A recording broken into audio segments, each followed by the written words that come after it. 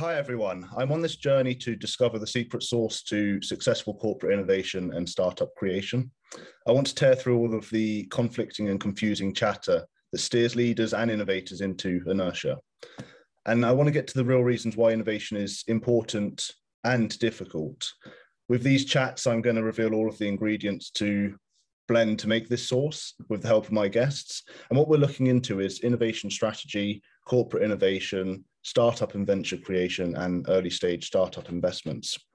Today, I'm joined by Troy Norcross, and I'm particularly excited for this chat because we've known each other for a good many years now and have brushed into each other on the topic of innovation. And he's been doing a lot of work in this space for the last 15 years.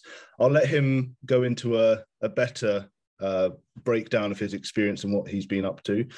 Great to have you, Troy. Thank you so much. Really, really great to be on the show. Great. Can you give an elaboration into your experiences? So we'll do this, the abridged version, but it's always important for me to tell people where I started. You know, I started out on 4,000 acres of farmland in the middle of Missouri with 1,000 head of beef cattle, allergic to everything on the farm. And at 12 years old, my mom took me to the local university and I walked into a computer room. And back then it was bright lights and it was clean air because it was a dedicated computer room. And I knew at 12 years old, computers were my future. And it set me off on a real amazing journey. I've had great privileges to live and work all over the world. Most of my time has been spent in tech. I started off writing flight simulators for military aircraft. I did high-end 3D graphics for a company called Silicon Graphics, now SGI. I went into the telecoms industry for about 10 years, and that kind of brought me to Europe and all the stuff that I needed to do and kind of moving in that particular direction. I moved to the UK and set up a data privacy company for SMS marketing back in the day. And then eventually I moved to Nokia and I was doing telecoms, but from the device side instead of from the infrastructure side. And since about 2007, I've been doing a completely different set of innovation and corporate strategy work kind of under my own brand, trying to help people understand different things about how do you really take and bridge the gap between business requirements and technical implementation, and working with startups and helping them understand how do you communicate value propositions. But for the last 5 years, for all of my sins, I've been specializing in blockchain. And it's been an absolutely crazy, wild ride. And so that's me. I'm an ex-farmer, come tech geek, business person, startup person, jack of all trades, master of only a couple. Amazing. It's a great introduction. I particularly am interested in the kind of hardware to what we now call the blockchain and all of this intangible digital world. That's especially interesting. Maybe it's natural progression. But with the blockchain, you got into that before it became this mainstream topic, right? It's something that you've done a lot of work in before its time, let's say. How is what got you into becoming an expert in blockchain, right? Because that's what you are. All right. So first, I've got to pull you up on the fact that I never refer to myself as an expert. I mean, my entire brand on blockchain is called Blockchain Rookies, because the blockchain as a technology is still evolving, it's still growing, it's still changing. We're all still learning. We're all still rookies. And, if I want to kind of discredit myself, I can tout myself as a blockchain expert. The people who are blockchain experts know no such animal exists. Now, to your question, how the heck did I get here? A bit of dumb luck. Okay. In May of 2017, I was in Madrid at a conference called MoneyConf. I met a mad woman who was there with her Argentinian business partner, and she's from Vietnam.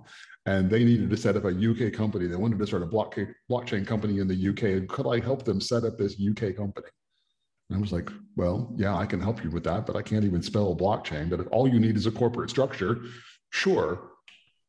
Next thing I knew, I was CEO of a blockchain company, and we were running an ICO, running an initial coin offering. And so I went from knowing nothing straight into shark-infested deep end of the pool and had to either sink or swim. Yeah. And that was where I got my start in blockchain. Okay, yeah. I mean, I take back the expert, but you are publishing work in publications like City AM and other Yeah, quite. I had a really good run of almost 2.5 years writing for City AM, a weekly piece, anywhere from 300 to 900 words. And, just the churning out new ideas and having opinions and views and trying to convey good, simple ideas in ways that people could grasp. It was a lot of fun. And I built some good credibility along the way within the community. Great. Let's kind of rewind it back slightly for those viewers who aren't too familiar with blockchain, including myself. If we can give an explanation of blockchain in its basic essence, blockchain rookie style, what would we say? Well, I think at the very simplest form, I always say, let's start with something that most business people will absolutely understand, and that is Excel, right? So if you understand Excel, you're in a relatively good position, because blockchain is really nothing more than data stored in the same way that an Excel sheet is. But what do I mean by that? Well, every row in an Excel sheet is indeed equivalent to a transaction. It's got information in it. It's got a transaction ID. It's got a time and date stamp. It's got an origin address, a destination address, and a unit of value transferred. And that's a transaction. If I put a bunch of those transactions together into a group, I'm going to call those a block of transactions. Now, the thing I'm going to do is I'm going to talk about protected cells in Excel. And protected cells means that you could put a password on those cells. You could still read them, but you can no longer change them. And because you can no longer change them in blockchain speak, that means it makes them immutable, which is technically evidence that's tampering, but also unchangeable. Now, I'm going to take my Excel sheet and I'm going to give it to every single one of your viewers. And now everybody has an identical copy of the exact same Excel sheet. Okay. We call that distributed. But it also means that if I decide I'm going to tamper with my own copy of the Excel sheet, or somebody else has a data corruption and their copy of the Excel sheet isn't right anymore, everybody else is going to compare ours to theirs. They're going to be in the minority and like, sorry, your Excel sheet is no longer valid. So we're not going to listen to you until you kind of get back in sync with the rest of us. Understood. Now, the next thing I want to do is I want to add another block, another group of transactions. And in order to do that, I've got to come together, put the block into the Excel sheet, and I can then copy that change to every single person who has a copy of the Excel sheet. It's now distributed, but also any one of us can make the update. It's decentralized. Sometimes say, oh, well, that sounds awful like kind of Google collaborative editing. Well, no, because in that case, Google is still the central authority. We all have working access to the same central file. If it's truly distributed and truly decentralized, everybody has a copy and everybody can do the updates. Yeah, I guess it's similar to if Google were to press delete, it's still existing, right? Whereas it still exists on all of ours, because we all have our own copy. Now, the last thing I'll say is not all blockchains are created equal. The Bitcoin blockchain is one protocol. Ethereum is another. Ethereum has something new called smart contracts, which, by the way, are neither smart nor are they contracts. They're just little pieces of code. In an Excel sheet, you might call them macros, because a macro is nothing more than a little program that lives in the Excel sheet and updates the contents of the Excel sheet. Right. Smart contract is just a little piece of code that lives in the Ethereum blockchain and updates the contents of the Ethereum blockchain. Right. So in the simplified term, it's just an Excel sheet that is distributed with lots of different people, that is immutable using protected cells, and decentralized. One last little bit, because I'm giving you the extended version. If I told you there was 7.3 terabytes worth of data in the Game of Thrones video series, would you put that into an Excel sheet? No. No, you wouldn't, especially if you had to copy it thousands of times to thousands of other people. The point is, you could, because Excel has the ability to upload large video documents. Or if you were going to take 1 million ad impressions a day, are you going to put 1 million ad impression transactions into an Excel sheet? Well, you wouldn't, but you could. So when people start thinking about what data should live in a blockchain, ask yourself the question, Would I put this into an Excel sheet and copy it thousands of times? Even if I could, would I? Because if you wouldn't, it doesn't belong in a blockchain. Nice. Enlightening. Definitely simplified it a lot for me. I'm picking up the word transactions a lot, and lots of people equate that to finance, right? This is one of the biggest mainstream topics is the crypto finance transactions, but it's not just transactions in the financial sense, is it? And that's what I guess your analogy is trying to explain. I said an origin, a destination, and units of value transferred. And so it could be, you say you track and you trace transfers and transformations. Those are the kind of things that you stick into a blockchain. I want to track it. Where is it? I want to trace it. Where has it been? As I transfer it from me to you, or transform it from one thing to another. And if you pull that into a food analogy, I want to know, where is my orange? My orange started in the fields, it went to a truck, it went to a distribution center. And I was transferring it each time. I then ran it through a great mashing, squishing machine, and now it came out as orange juice, and now I've transformed it. But it's tracking those changes or tracking those transfers, whether it's a currency or whether it's an asset. That's the real value. And people keep asking, why blockchain? Why blockchain? Why blockchain? Why couldn't we just do this in a database? And the answer for me has always been, I need multiple distrusting parties to come together and agree on a single record of truth to avoid or reduce the costs of reconciliation and potentially eliminate disputes and the costs of dispute resolution. Because if we all agree this is the record of truth, there's nothing to reconcile. If we all agree that this is what happened, there's no dispute. Let's talk about the reason why people and corporates are also seeing blockchain as just a buzzword and aren't looking into the actual big picture thinking around blockchain. As you've mentioned previously in lots of your publications, there is tangible use cases for blockchain to be used in the corporate environment. So maybe there's some examples that you can give our audience on quick wins that they might be able to start looking closer to home at blockchain. Well, so I'm going to take it from the other end and look at why aren't they?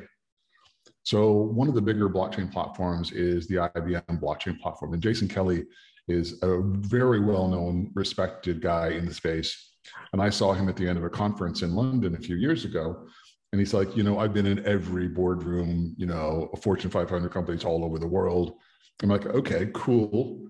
And why don't you have more case studies? Why don't you have more projects? And he said, that's simple. Nobody wants to go first. Right. And that was a really insightful sort of thing. They perceive blockchain as being hugely risky. I had further conversations and I came to understand that really blockchain is about cooperating with your competition, which I call co-opetition. And in a ruthless capitalist world, there are way too many people that just do not want to do anything that benefits them if it also benefits their competitor. They only want to focus on things that they can take market share, that they can grow their business, and cooperation is just not very high on their list. Right. So those are the kind of things that I think you really have to look at. Now, cost reduction is where blockchain does far better. Cost reduction for industries works really well, because if you're just looking at cutting your own costs, you may as well use a database. You need to be working with lots of people across an industry. We talk about removing intermediaries, removing middle people, can't say middlemen anymore. So middle people from the whole situation is the kind of thing that we want to do. And if you can find people who are sitting in the middle, taking fees from both sides, they are acting as a trusted third party, and you can replace them with an industry blockchain and push that value back to the participants. And that's where there's real opportunity. The majority of big projects start off very small, 2 or 3 companies getting together, proving that they can do this and add value, create new business value, but starting with a mindset, we're going to open this to the industry later on. the IBM Food Trust, the Trade Lens project from Maersk, all started very small, very insular, proved the point, and then branched out and went significantly bigger. So those are the kind of things that I think are really interesting. And it's looking for, where are you spending all your time? As I said a minute ago, reconciliation and dispute resolution, those are the places to focus. Like, well, what if we all agreed to use the same set of information and we all agreed to use the same standard? That would be good for all of us. And why not be a leader? Why not be an innovation leader? And why don't you go first? Yeah, I think this is the topic which we're going to go into, which is corporate alignment, strategic innovation. And the blockchain is really interesting. I think that there's probably a lot more that we can talk on that, because it can get quite deep. But before we do that, I wanted to just also pick your brain about more of your experience in the innovation space around, do you really mean innovation? And that's something that we've talked about previously. The mission in a corporate to innovate is really important, and something where even I've seen one thing said, another thing done. And sometimes that action which the corporate's partaking in isn't matching up with what they're setting out to do in their mission. So it kind of leads to that importance of alignment in a corporate, right? So what are your kind of experiences with best practice on alignment, on innovation strategy? Yeah, and it comes back to the question that I ask a lot of people when they say, we want to do some innovation or we want to be more innovative. I always kind of pause and I say, okay, do you really mean that? I call it about the 4 I's. There's innovation, there's improvement, there's invention, and there's ideation. So I think ideation is marketing agencies sitting around on brightly colored beanbags coming up with new ideas. Right. Invention is amazing new ideas. It's the people in the white lab coats that are coming up with really, really great, amazing stuff. Yeah. That may or may not ever have a place in the market. Then you get to improvement, which is what most people really mean when they say, well, they want to do innovation. They want to make the machine go just a little bit faster. They want to put a little more oil on the flywheel. They want to shave off a little more friction. They want to make their existing business run better and just ever so slightly incremental kind of improvement. Innovation is taking a sledgehammer to the machine, breaking your existing machine, because if you don't, somebody else is going to. Right. Yeah. And the only way you can do that effectively is getting out and talking to your customers and understanding your industry and figuring out new places to go out and explore. The second big thing is you've got to be absolutely comfortable with learning. And I mean learning through failing. There are way too many people that are risk averse. They've been bred to within an inch of their lives from the time that they were in school, that if you take a risk and you get a B, you can never come back above your A. So I'm not going to take the risk. Failure is bad. Failure is a disaster. And so I never look at failure as a disaster so long as I learn. What did I learn? And as long as you learn something, you're right. So the first most important alignment is, do you really want to do innovation? Are you willing to accept failure as long as we are learning along the way? And are you okay with kicking and or taking a sledgehammer to your existing machine? Because if none of those are true, that's fine. Let's redefine what are the objectives of this process. Let's redefine what are the metrics. What does good look like? And then we can decide what you want to call it versus what you want to do. Yeah, I've been seeing a lot of that, where I love the sledgehammer analogy. It's trying to disrupt yourself, right? That's the purpose, that's the aim. You are looking about how to take concepts which you might see disrupting you and then doing it yourself. And that sometimes can lead to you taking market share away from your business as usual activities. And it kind of leads to the reason, and not to give you a loaded question, but going off mission and the whole risk averse nature, people do get scared of the sledgehammer and then they get pulled straight back into incremental innovation when the actual disruption is just a quick reach away, but that risk averse nature pushes them off course, right? Have you seen that in recent times and any experiences? I think people have quit too early. Yes, I think that's true. I worked on a couple of really big innovation projects. And we had probably 30 different ideas that we started with. 5 of them made it to small scale tests. None of them achieved any profitability.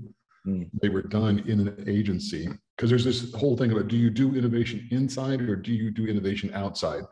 If you do innovation inside, then it runs risks of being drugged back into the main business. Sure. If you do it outside, then you don't have enough connection to the main business, and it always looks like a foreign object, and it gets killed for completely different reasons.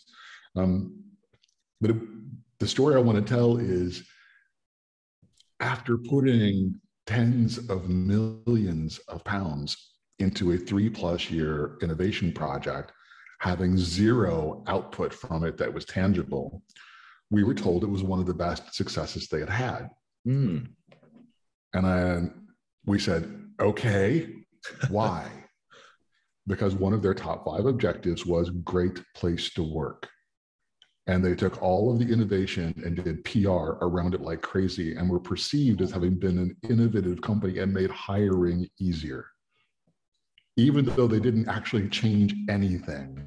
Wow. To be perceived as having been innovative helped them achieve one of their corporate top 5 objectives for a big global multinational pharma company. Now, my question is, was that their objective going into the process? It was not their objective going into the process. Okay. They did want to be more innovative. They did want to be seen as being more innovative. They did not yet made the connection of connecting the dots to making employment easier. That was an unforeseen positive byproduct. Right.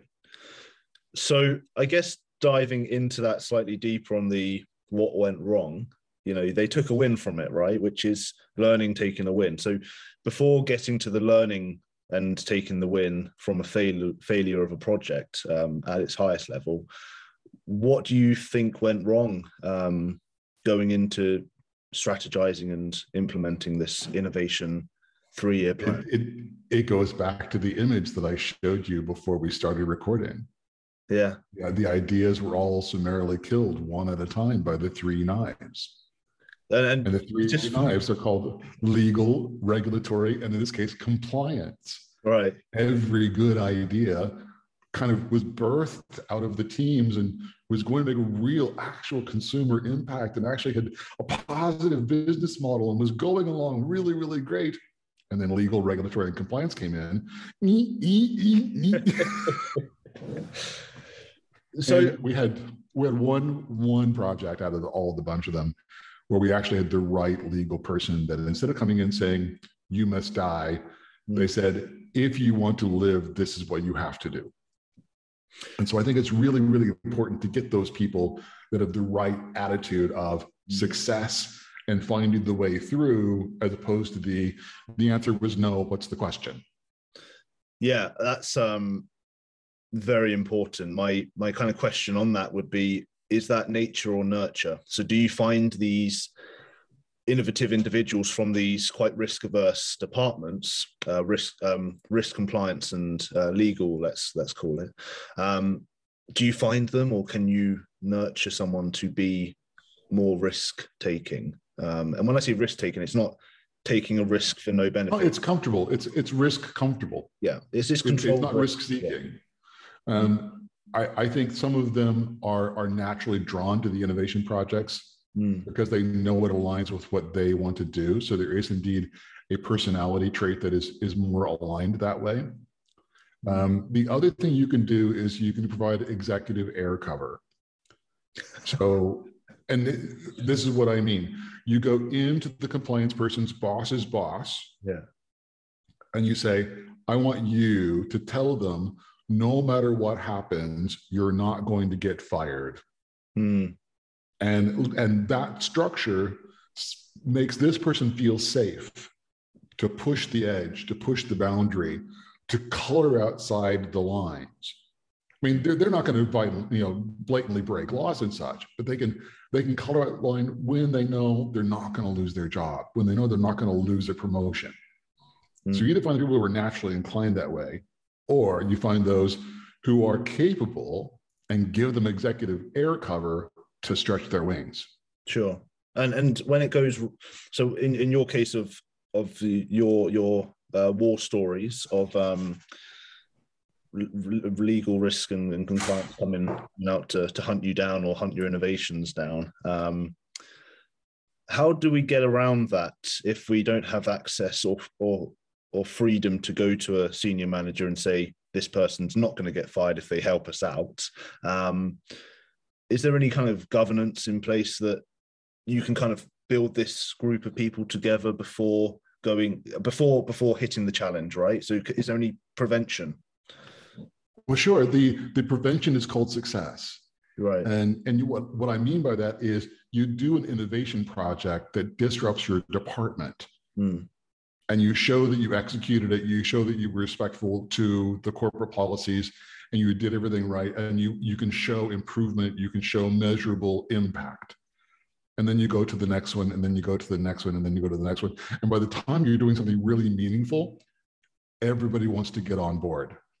So that's a long way of saying, start small, build credibility, show that failure is learning and improvement, even if you didn't get the outcome you wanted.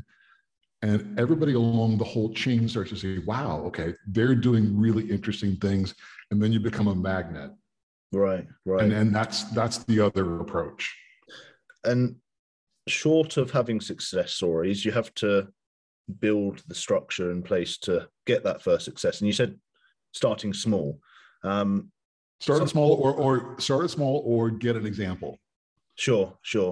Find somebody else in the industry who's done something similar and saying, this is what they did. Go and have dinner with them, take them to the pub, pick their brains and say, okay, this was their process. These were their challenges. I can prove to you we can do the same thing. Learn from others. Okay. And I just want to bring in the blockchain aspect to this, as it's quite fitting, right? Generally in corporates, risk averse, let's call it, bringing in a new technology, blockchain, it could be another technology. How does a corporate support a new technology like that, and get its teams around supporting that technology, which could provide benefit to the corporate? So I know that you've done a lot of work with corporates and startups to do just this and set up the parameters to get success, right? Could you elaborate into that a little bit?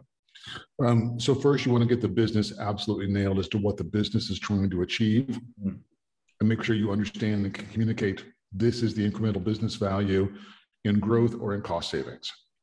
The second thing is you want the IT department as far away as possible, because the IT department understands classic centralized infrastructure and they know it really, really well. Or, and I'll be very disparaging, and I don't mean it, but I do. There are a bunch of crypto bros who are trading crypto like crazy and are desperate to get involved in blockchain, but have no earthly idea what they're doing. Okay. So keep the IT people out. Okay. Yeah. And then you wind up building the blockchain that's an industry blockchain. So you're working with other companies, and you usually have a third party that builds the infrastructure. And then the IT department comes back in when you connect. So when you connect existing legacy infrastructure and systems to a single source of truth on a blockchain, and you need the API connections, that's when you bring IT back in. Good. Yeah. It's I've been hearing that a lot, actually. We've got keeping IT out, not in the sense that they are unskilled, but they only buy IT from other corporates, follow process driven and they feel threatened by things they don't understand. Now, is there a world where up the value chain before the integration and migration into the corporate of such a new technology, that IT can be brought in the ideation stage? Is there a world where that exists? They can, but what's the problem we're trying to solve? And is centralized IT part of the solution? In most of the consulting that I do and most of the businesses that I talk to, I start off with, you don't need blockchain, convince me otherwise. Great. Yeah. As opposed to the other way around. Okay. And I think IT is really, really good at efficiency. They're good at high availability. They're really good at cybersecurity. They understand all of these things really, really well. Mm. But you said we're open, we're transparent, we're collaborative, we're cooperative, and it just makes them like, it's different language to them. No better, no worse. Just it's different language to them. Right. But they need to understand the API connection. So bringing them in early, saying we must connect our accounting, our ERP systems, our human resources systems into this blockchain. What do we need to do? That's important. All right. No, that makes sense. So I know that we are limited on time, Troy. It's a shame because I love talking to all of the guests for as long as I can, and time runs away. There's a lot to uncover. What's next really for you after? Is blockchain going to be in your professional life for the foreseeable, or is there any other areas or new technologies that you're looking to investigate? So blockchain is indeed front and center for me for probably the next 3 to 5 years. The thing that excites me the most about blockchain, that is the longest shot and the most impact, is called self-sovereign identity, SSI. Interesting. It's my view that in under 10 years, we will have a platform globally where our identity is unique to us, managed, maintained, and owned by us. And what do I mean by that? My government has my passport. My government represents my ID, my identity, or my social security number, or national insurance number, or my birth certificate. Those kinds of things are all kind of part of my identity. But what if my identity was supplemented with a whole series of claims? I claim that I went to the University of Missouri-Rolla. I claim that I'm a resident of Portugal.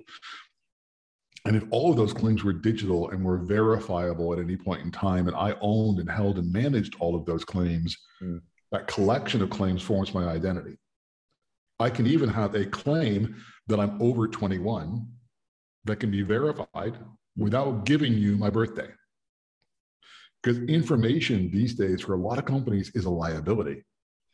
They need compliance, but they don't want to hold all this personally identifiable information, all this PII. GDPR scares them to death. There's the new EU legislation, which is scaring a lot of new EU legislation, and then you got a whole bunch of different stuff that's going to come down the pike, and then you got the banking stuff, KYC, know your customer, AML, counterterrorism funding, know your business, blah blah blah. All of this is identity based. You got a Ring doorbell, it needs an identity. You're wearing a Fitbit. It needs an identity. Objects need identities. People need identities. Companies need identities. You could even have the identity of an event. When your car hit the pole, was it raining? Was it not raining? What car was it? Were you insured? Were you not insured? And the event can have an identity. And if we can manage identities in a decentralized way that's recognized in multiple countries, that's interesting. So my vision is in 5 to 10 years, we will have the equivalent of Visa, MasterCard, and American Express for identity. We will have global networks of infrastructure, just like Visa, MasterCard, and American Express. We won't have just one. We'll have at least 3, and we can choose to be members of one or more of them. And they'll be globally accepted, just like Visa, MasterCard, and American Express. And that is a power of a public blockchain or blockchains for identity that will unleash huge value. Is that social value or corporate value or commercial value? It's both. If my identity is transportable with me, I don't have to worry about anything.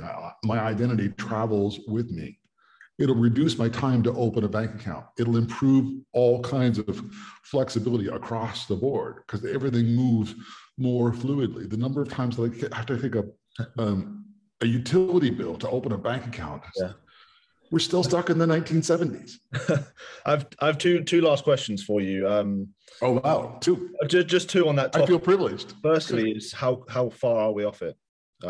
Is this a lot of effort needed, or is this the way the world? There are no less than 10 different companies currently working on self-sovereign identity SSI platforms. None of them has it right. Sure. And so we're at least 5 years before somebody gets it right. And another 5 years fighting through cross-jurisdiction or multi-country kind of legislation to have it accepted. That was my second question, which was who doesn't like this to happen? Who doesn't want this to happen? There are a whole lot of people in China, in India, and a number of countries that say, I don't want to have my people have their identity outside of my world because it makes us more global. Sure. So any of the people who are more nationalist are against it because they are afraid of not just capital leakage or capital flight, but human leakage and human flight. If you make the entire movement of people more liquid, not everybody wins. Right. There's food for thought. It's exceptionally interesting. It's really good to have you on here, Troy. As I've mentioned to you countless times, and all my other guests, it's when the timer goes, it's just too soon. So it would be great to follow up with you separately. Just lastly, for the audience, how do people find you and what you're up to? Where can they have a look for Troy? Well, you can look me on LinkedIn, Troy Norcross on LinkedIn. You can find me there for sure and make a connection request, no problem at all. You can find me on Twitter on @Troy_Norcross. Although the website hasn't been updated in a while because I've been super busy with a very large client. Blockchainrookies.com is my blockchain consulting website, and serteam.co.uk is my other one. And just so you know, strategy is good, execution is better, results are best when we work as a team is the basis for SER team. Amazing. No, great to have you on, Troy. Really great. Thank you. Thanks so much for inviting. Great chatting with you.